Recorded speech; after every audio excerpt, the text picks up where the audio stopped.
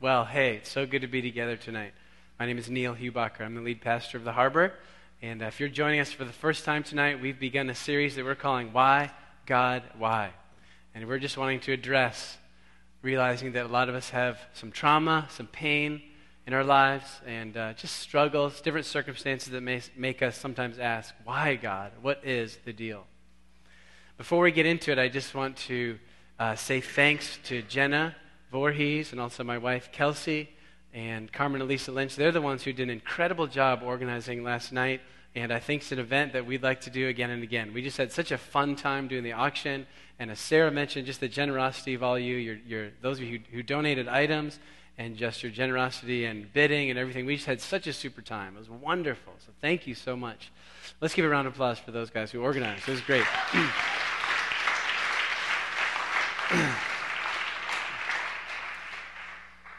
And Sarah really laid it. You got it perfectly there with "Get Out of Here." You know, we want to be in the community. We want to bring church to the streets, and like Sarah said, different times where we have this a 5-month Sunday or a 5-Sunday month. We'll take one of those Sundays and be out in the community. This first time we're doing it in May. We're doing it on the 23rd. The following weekend is Memorial Day. We want to get before then, and we just have this tremendous relationship with the Y. And the Y is letting us run a 3-on-3 tournament, basketball tournament for youth. And so like Sarah said, even if you may not like basketball, or youth may not be your cup of tea, but I'm just going to tell you that May 23rd, this church is getting out of here, G-O-H, sorry, and we're having church on the basketball courts. Now, I don't know if you realize this, but that's Pentecost. And actually 10 days leading up to that, we'll be praying with other churches. And we're just believing God, we're there to serve, we're there to love. We're just going to believe that God's going to do a special outpouring as we just serve and love youth in our city. It's really incredible. So, as Sarah said, we just want to get that on your radar and just plan on the 23rd that church is anywhere from about 1 to 7 o'clock. And we're going to, through your faith groups, you're going to hear about how you can serve. It's going to be a great time. Awesome. Why, God, why? Why, God, why? So far, in our little series here, we've looked at why, God, why? And our first answer we had for some of our pain and some of our trauma was the fact that you are not alone. Sorry, that's actually the second one. The first one is that you have an enemy, that you are born into a world at war. That's what we looked at. Some of our pain and some of our trauma comes from that fact that there's an enemy who's against you. Then last week we looked at the fact that even though that's the case, we have a friend, his name is Jesus, and you're not alone. And we had someone who's willing to go through the pain that you have gone through also. And tonight we're going to look at something else. And the way that I want to get into what we're talking about is by telling you about my fall of my first year at grad school. I was at Boston University walking up and down Commonwealth Ave. I was studying to be a teacher. And I had my schedule out, and I was looking, I remember distinctly walking down Com Ave and in Boston and looking at my schedule and stopped in my tracks, and I saw who my professor would be for my methods course. And my methods course was really why I was in grad school. I knew I could teach. I knew I enjoyed teaching. I knew a little bit of French. But what I needed some methods. That is, I just needed to get some of these tools in my toolbox. How can I better teach? And I look at my schedule and I see that my teacher for my methods course is Dr. Laverne. Now, Dr. Laverne had been my 9th grade French teacher and the head of the department at the high school I went to, Needham High. So I looked and I said, well, this will be fun. Could this really be him? Sure enough, I walk in the class, and there's Dr. Laverne, aged about, 10 years, more than 10 years, because I graduated in 91 from high school, and this was fall of 01, right before 9/11 hit. So I get to Dr. Laverne's class, and sure enough, it's everything I want it to be. It's all of these methods. How can I be a better teacher? And I have this mega binder that I have of all these little tools of the trade I can use to help kids better learn French.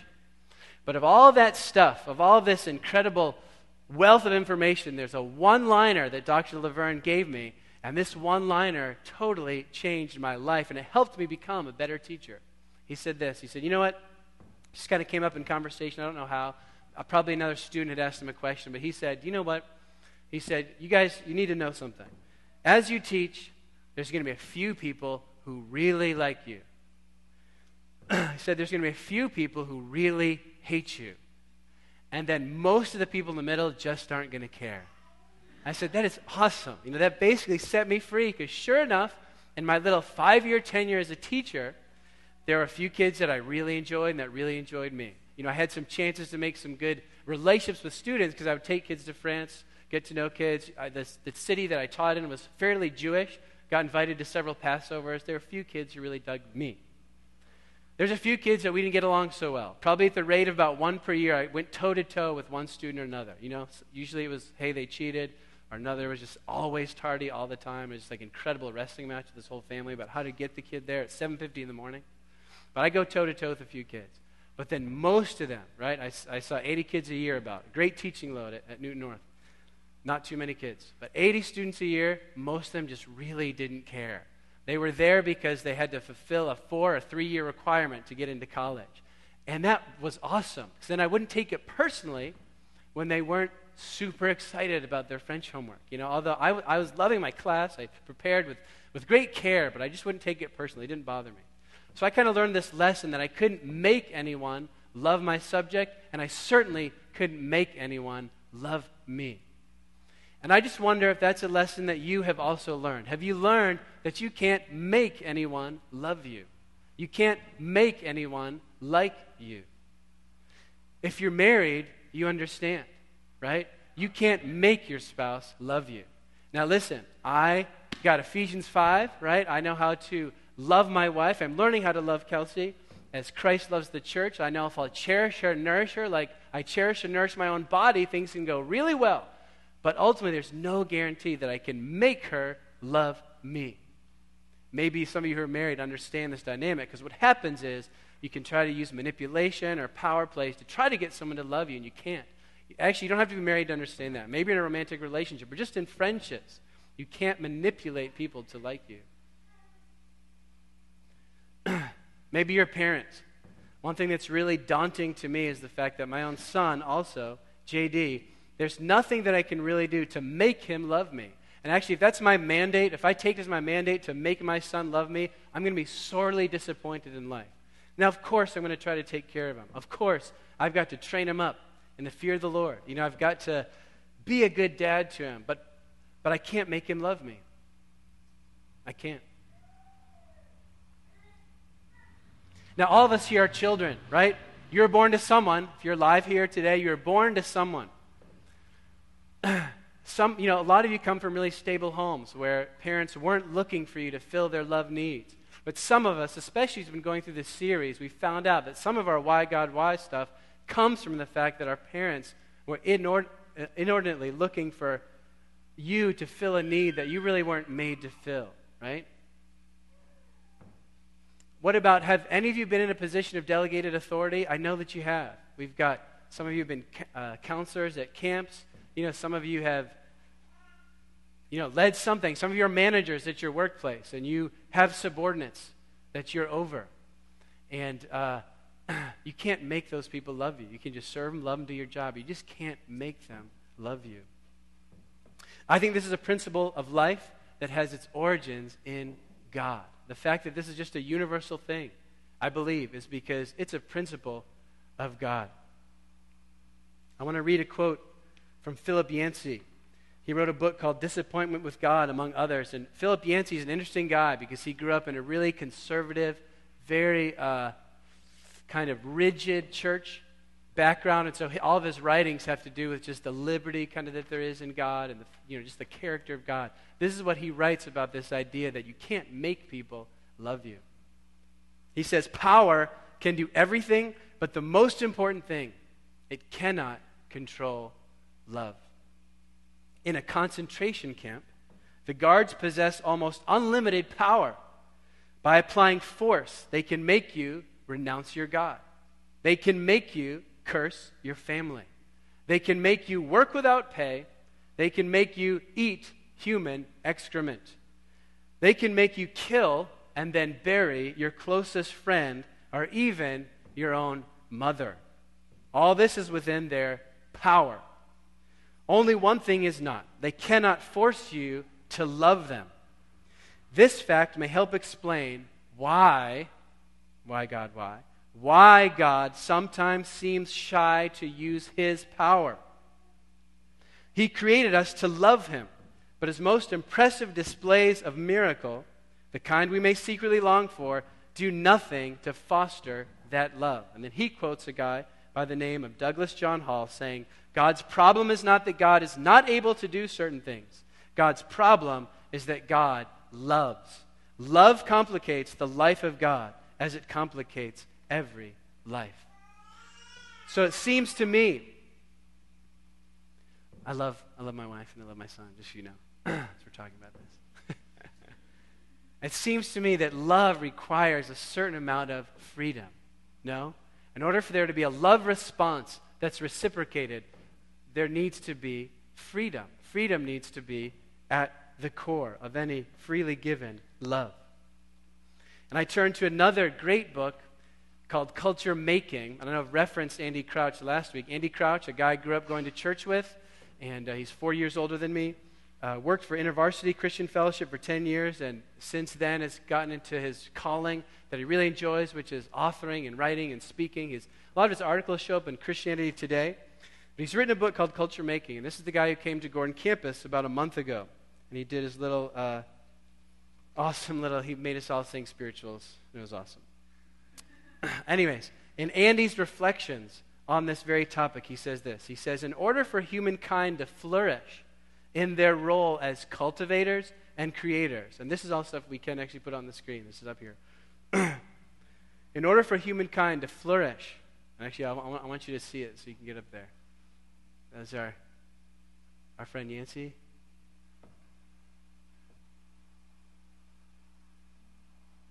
That's okay. Megan Pelletier is doing a great job. We're thankful for her. There we go. Okay. Awesome.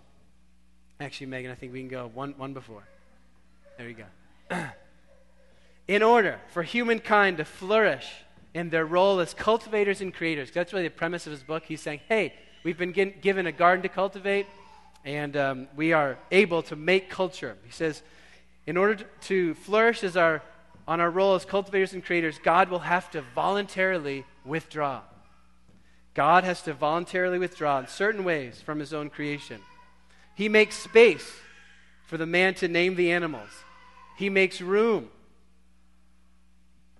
for the man and the woman to know one another and explore the garden. He even gives them the freedom, tragically but necessarily, to misuse their creative and cultivating capacities. Wow. God is always willing to be present, walking in the garden in the cool of the day, but he is also willing to grant humankind their own cultural presence. So Andy Crouch mentions also a liberty, a freedom, but he called it tragic. And for us to look at this tragedy, we need to go back to the source. So if you have your Bibles, I'd like for you to read with me in Genesis 2. Now, Genesis, an interesting book. I want to tell you a little bit about it. Most likely penned by the man Moses, about 3,500 years ago. Now, whether he penned it because he kind of had put together some oral tradition that had been running down, or whether God really sovereignly revealed these events that we're about to read at, you and I will never know. But one thing we can be sure of is that Moses did put pen to paper, or parchment perhaps, to give us this book, about 1,400 years before the birth of Christ. And this is what he talks about. This is how he shares about the character of God and man's fallen state. Turn with me to Genesis 2. I'm going to start in verse 15. Genesis 2, verse 15, it says, the Lord God took the man. And remember, this is after an incredible creation story, right? God's built in so much adventure into this world. It's incredible. Mountains and oceans and lakes. Just this stunning vista that God has painted for man and woman. He says, the Lord God took the man and put him in the Garden of Eden, right? We get to cultivate, to work it and take care of it. And the Lord God commanded the man, saying, you are free. You are free to eat from any tree in the garden, but you must not eat from the tree of the knowledge of good and evil, for when you eat of it, you will surely die. In God's love and his letting us be part of his creation, he gives us the freedom to eat anything but one thing, right? Just like so many fairy tales, there's one little condition that if the hero blows it, it all goes to heck. Well, let's pick it up at Genesis 3. What happens with this freedom? Andy Crouch used the word tragic. What happens to this freedom? You know it. Start with me just right there in verse 1. Now the serpent, remember we talked about him 2 weeks ago. You have an enemy.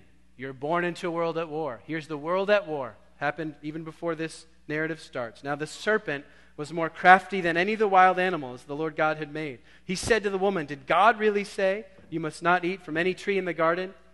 The woman said to the serpent, we may eat fruit from the trees in the garden, but God did say, you must not eat fruit from the tree that is in the middle of the garden, and you must not touch it, or you will die. And here comes Satan, the enemy of our souls, right? The reason whom we've been born into a world at war. What does he say? He says, you will surely not die, as he so often does to you and me. Half kind of truth, a twisting of truth. The serpent said to the woman, for God knows that when you eat of it, your eyes will be opened, and you'll be like God, knowing good and evil. When the woman saw that the fruit of the tree was good for food and pleasing to the eye, and also desirable for gaining wisdom, she took some and ate it. She also gave some to her husband who was with her, and he ate it. One fall, here's the fall that hurt us all. One fall hurt us all. We're talking about your pain, your tragedy, your difficulty. There's one fall that hurt us all. A part of your why God, why question, it comes from an enemy. And another part of your why God, why question, where are you when it hurts? Why did this happen in my family? A part of that question comes from the fact that there's one fall that hurt us all, and this is it. There have been many, many reflections on this one fall that hurt us all. I want you to say that with me. One fall hurt us all. One fall hurt us all. Come on. One fall hurt us all. There we go. There's been a lot of reflections on this fall. But I think one of the best ones is one given about, 1,400 years after the writing of Genesis, and that was by a guy named Paul, prolific author of the New Testament. We're going to look at Romans 5. I want you to turn there. But as you're turning there, I need to tell you about Paul at this time. Paul, you got to fast forward up to about 56, 57 AD. It's the winter of 56, 57. I'm not talking 1956. I'm talking 0056, okay? 0056, 57. It's that winter. Paul is in a Corinthian home, right in Corinth, in modern-day Greece. And he's in a transition time in his life. He has been actively serving the living God for about 20 years of life and ministry. The most recent years were planting churches all around the Mediterranean area. This guy's seen God do wonderful things. His third missionary journey is coming to a close. And he's looking westward. Okay? He's felt like he's done God's work in the Mediterranean, planting the churches that God's called him to plant. And now he's looking westward, and it feels like God's calling him to continue this church planting venture in Spain, way west. But in order to get there, he's going to have to go through Rome. So unlike some of Paul's other letters, right? Plenty of the New Testament is his letters. Most of them are to churches that he planted or to people that he knew. But Romans is different because Romans is, he's actually, we mentioned the Navigate team that is going to North Africa. Romans is like Paul's support letter. He's writing to the Romans saying, hey, I'm coming. We need to be mutually encouraged. I don't know you in person yet. I'm going to come, and I'm headed towards Spain. I want to go this way. In order for this to work, I want to base my ministry out of Rome. That's what he's doing. But also, since he's been around doing this thing for about 20 years, it's a very mature reflection of all that he believes to be true about the gospel. And he's really kind of settled into this is how the gospel that I preach fits into society. This is how it fits into history. So when we look into Romans, we're looking at a book that's a mature work by a man who's given his life for Christ. I just want you to hear that as we look on his reflection of the fall that hurt us all in Romans 5. I'm going to be in verse 12. Look at his reflection on what happened in that day in the garden. He says, in Romans 5, verse 12, he says, therefore, sin entered the world through one man. Right? He's talking about Adam. And death through sin. And in this way, death came to all men because all sinned. I want you again to bring up to your conscience your why God, why question.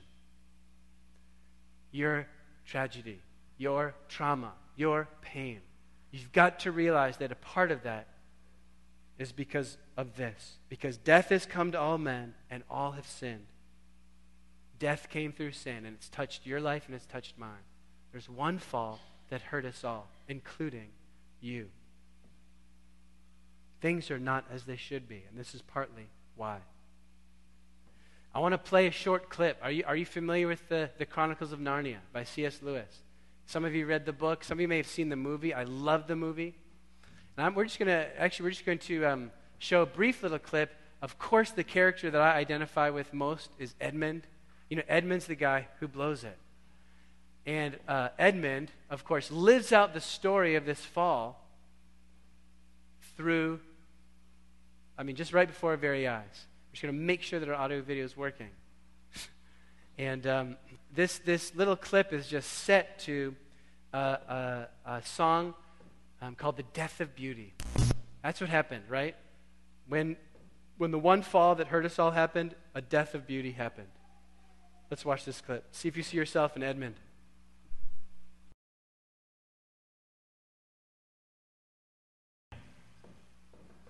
Is it just me, or do you see yourself also in Edmund? Do you see him there? Obviously the white witch, the kind of Frigidaire-looking lady, the Satan. Do you see Aslan the lion, a picture of Christ? And of course, Edmund betrays his own brothers and sisters, just like we've all betrayed our brothers and sisters and God himself.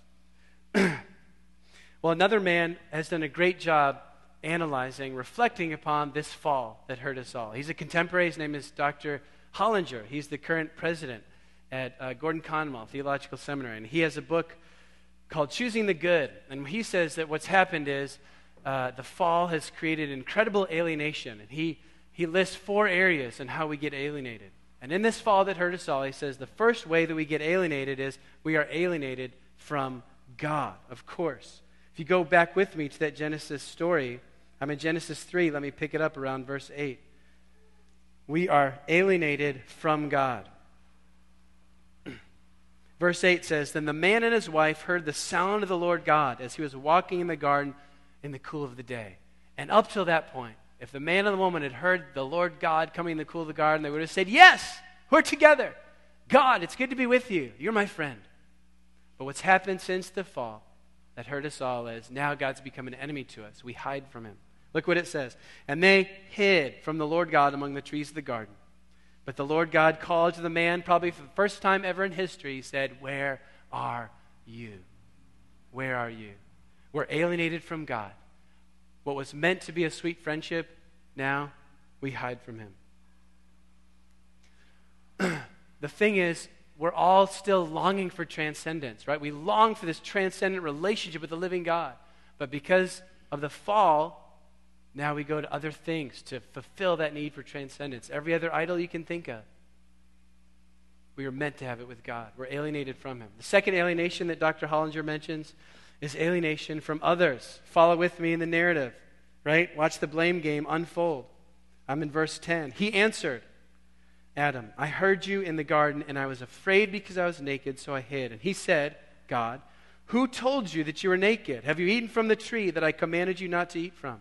The man said, the woman you put here with me, she gave me some fruit from the tree, and I ate it. Then the Lord God said to the woman, what is this you have done? And the woman said, the serpent deceived me, and I ate. Boom, boom, right? Everyone blaming each other. We are out of fellowship with one another. And now what we do is we start to use one another. We manipulate each other to get our own psychological needs met, right? So I can feel validated and good about myself. I'm going to get this person around me or whatever. And we really have turned from selfless creatures to incredibly selfish. We're alienated from one another. Thirdly, Hollinger says that we have been alienated from our own selves. We've been alienated from our own selves. Back up in verse 7, right after they both took of the fruit, it says, then the eyes of both of them were opened, and they realized they were naked. Shame. guilt. So they sewed fig leaves together and made coverings for themselves. Hollinger also says, hey, isn't it incredible our capacity for deception? And he mentions, look at what happened at the Nuremberg trials. We have these Nazi criminals, incredibly educated men. One of the leaders of who made the Nazi propaganda, his last name is Goebbels. This guy had a PhD from a prestigious university in Germany. Okay, so this guy can listen to Bach at night. He can read great literature. And the next day he goes to camp at Auschwitz and terminates people. What is wrong with this picture? How is it that someone gets so deceived that they can justify that? And of course, it's easy for us to point the finger at someone like Goebbels. But you and me are both just as deceived, aren't we? We've been separated from a true sense of self, to use the modern psychology language, right? And we're desperately in search of it. We've been alienated from our own selves. This is the fall that's hurt us all. And lastly, he says we've been alienated from nature. We've been alienated from nature, right? We were meant to have dominion, responsibility, stewardship, and caring. But instead, as Hollinger says, we rape the earth, right? We're not taking care of resources like we should. And on that note, I just have to say, one of my favorite stories is a church in Idaho. It's a vineyard church. I love that movement. And this church in Idaho, they are the leaders in their city of things like recycling, right? The city couldn't afford a truck to go gather like recycling. And so what does the church do? The church bought a truck so that city could have recycling. And then when they came to the time in their congregation when they were going to build a church, they made a green building. I think that's the way it should be. I think Christians should be leading in stewardship and whatnot. Okay. Again, how does this help? I'm thinking of some of you who you're stuck in your pain, you're hurting, you're wounded. Not all of us are there, but some of us have some defining wounds like we talked about 2 weeks ago. And it's like, great, Neil. So you tell me that a little of my problem is the fact that thousands of years ago, one guy messed up, and now this, right? How does that help? Well, it is helpful, and then it helps us make sense of the story we're in. But I want to go back to the analysis of that man, Paul, to tell you how it helps. So it's back in Romans 5. We want to continue from where we were and hear what he has to say. I'll tell you exactly how it helps. I'm actually going to start in verse 15, but it gets really good in 17, okay? So you stick with me. We're in Romans 5, verse 15, and then I want you to follow with me in 17 where it gets good. But the gift is not like the trespass, right? The sin. The transgression, the picture of the word trespass is a breach of relationship. And that's what Adam and Eve did, a breach of relationship. For if the many died by the trespass, that's you and me, we died because of Adam's trespass, because we've been sold as slaves to sin, basically. If many died by the trespass of one man, how much more did God's grace and the gift that came by the grace of the one man, Jesus Christ, overflow to the many? Okay, so if you and I have been hurt by this fall that hurt us all, how much more does the life of Christ rescue us? Again, it says in verse 16, the gift of God is not like the result of the one man's, Adam's, sin. The judgment followed one sin and brought condemnation, but the gift followed many trespasses and brought justification. Here it is, verse 17. For if by the trespass of one man death reigned through that one man, how much more will those who receive God's abundant provision of grace and the gift of righteousness reign in life through the one man, Jesus Christ? Let me read that last part again. For if by the trespass of the one man, right, by the fall that hurt us all, death reigned through that one man, how much more will those who receive God's abundant provision of grace and of the gift of righteousness reign in life through that one man, Jesus Christ? And so I've got kind of messages for two people tonight. For those of you who've been walking with Jesus for some years, and you know him, and you've decided to follow him, then I just believe with all my heart, to use the language of this verse, that there is an abundant provision of grace for your why God, why question. That thing that drives you nuts, that pain you're carrying, that defining wound that's really made things tough, made you want to pull away from God, right? In that very place, I believe that there is an abundant provision of grace that's very specific for you. And there's grace for you to reign in this life. Okay, that word couldn't be any stronger. Paul chose it well. Reign, like a king reigns and rules. Now, I know some of you are leery. We don't want to, sometimes there's a kind of triumphalistic, charismatic, like name it, claim it. I kind of just ignore my problems and I'm just going to reign and everything's fine. I'm not suggesting that tonight. I'm suggesting that you let God right into the core of your problem. And right there, by letting him in, there's grace for you to reign. And reigning looks like you got more joy and more life and more peace right in the midst of your problem. And if you're here tonight and you've never thought about following God, you don't know if you're a Christian, you don't know about this whole claim for Christianity, I'm going to tell you straight up what this scripture says is, in your why God, why question, and the very thing where you shake your fist and say, God, where the heck are you? The abundant provision of grace for you, as it is for all of us, but the abundant provision of grace for you is Jesus Christ. There's one place that you can go with your why God, why question. It is to the man, the person of the Lord Jesus Christ. And I want to invite you tonight, if you have never heard this before, I want to invite you to ask Jesus to show himself to you and say, Jesus, come in. I want to receive you into my life, is actually the language that's used in John chapter 1. I want to receive you into my life, and I want to follow you. For those of you who know him already, I'm just going to ask you to ask a question. This is what I want you to do. And actually, at this time, I'm going to ask Josh and the worship team to come up.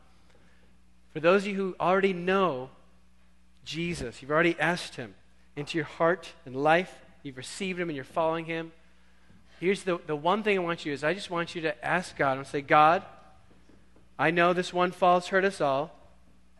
I just want you to ask God, God, what is your specific provision of grace for me tonight so that I can reign in life in the midst of this why God, why kind of pain?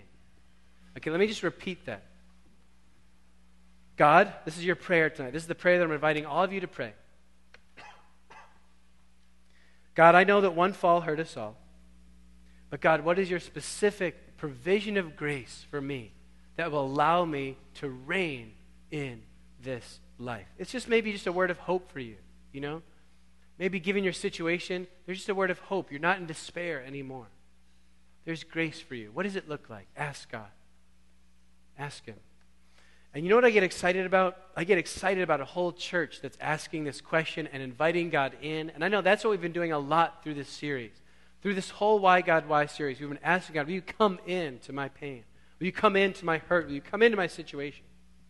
And what I get excited about is if all of us start to do this, we're going to start to reign in life. And what that looks like as a church is we're no longer stuck in our, here's the one fall that hurt us all, and this is my situation, and things aren't going to change, and I'm in despair, and blah, you know. We're going to start to move as a whole people, not just one or two people, not just a few happy people over the side who worship, you know, demonstratively, but this whole church is going to start to experience the abundant provision of God's grace. And like I mentioned before, there's going to be more joy. There's going to be more hope in your life.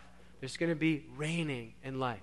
And when a whole group of people gets a hold of this, that's how we can change a city. You know, we prayed or we sung earlier, Lord, you're the God of this city. And I still just get blown away by the fact, and I know I've mentioned it probably about 4 times in the last 4 months, but this verse in Acts 5 that is so haunting to me is that these few disciples, it says that they, how does it say? It says they filled Jerusalem with this teaching, right? Listen, if 11 people can fill an entire city with the teaching of Jesus, why can't a congregation of 80, 100, 150, 200, why can't we see all of North Shore turned upside down? I guarantee the way that we start doing it, yes, we're going to share. Yes, we're going to do go, right? Get out of here Sunday. We're going to do basketball tournaments, love people, pray for them out there. We're going to do all that kind of stuff. But where we need to start is we need to be a people who are reigning in life. Well, who's going to want Jesus if we're all miserable all the time? Because we're all in our, I'm hurt, you know. The fall of Adam, blowing my life. I'm sad, you know. It's terrible. That's not attractive. Not at all. So as we all start to do this, it's going to get wonderful. I want to encourage you, if you haven't gotten this book yet, where I'm speaking from tonight is largely from Act 3, Chapter 3, Act 3. And you want to to pick it up. You want to get involved in what we're doing here. If you're a regular attender, give us $2 to cover the cost. If you're not, just take it. We'd love for you to have it. Why don't you stand with me?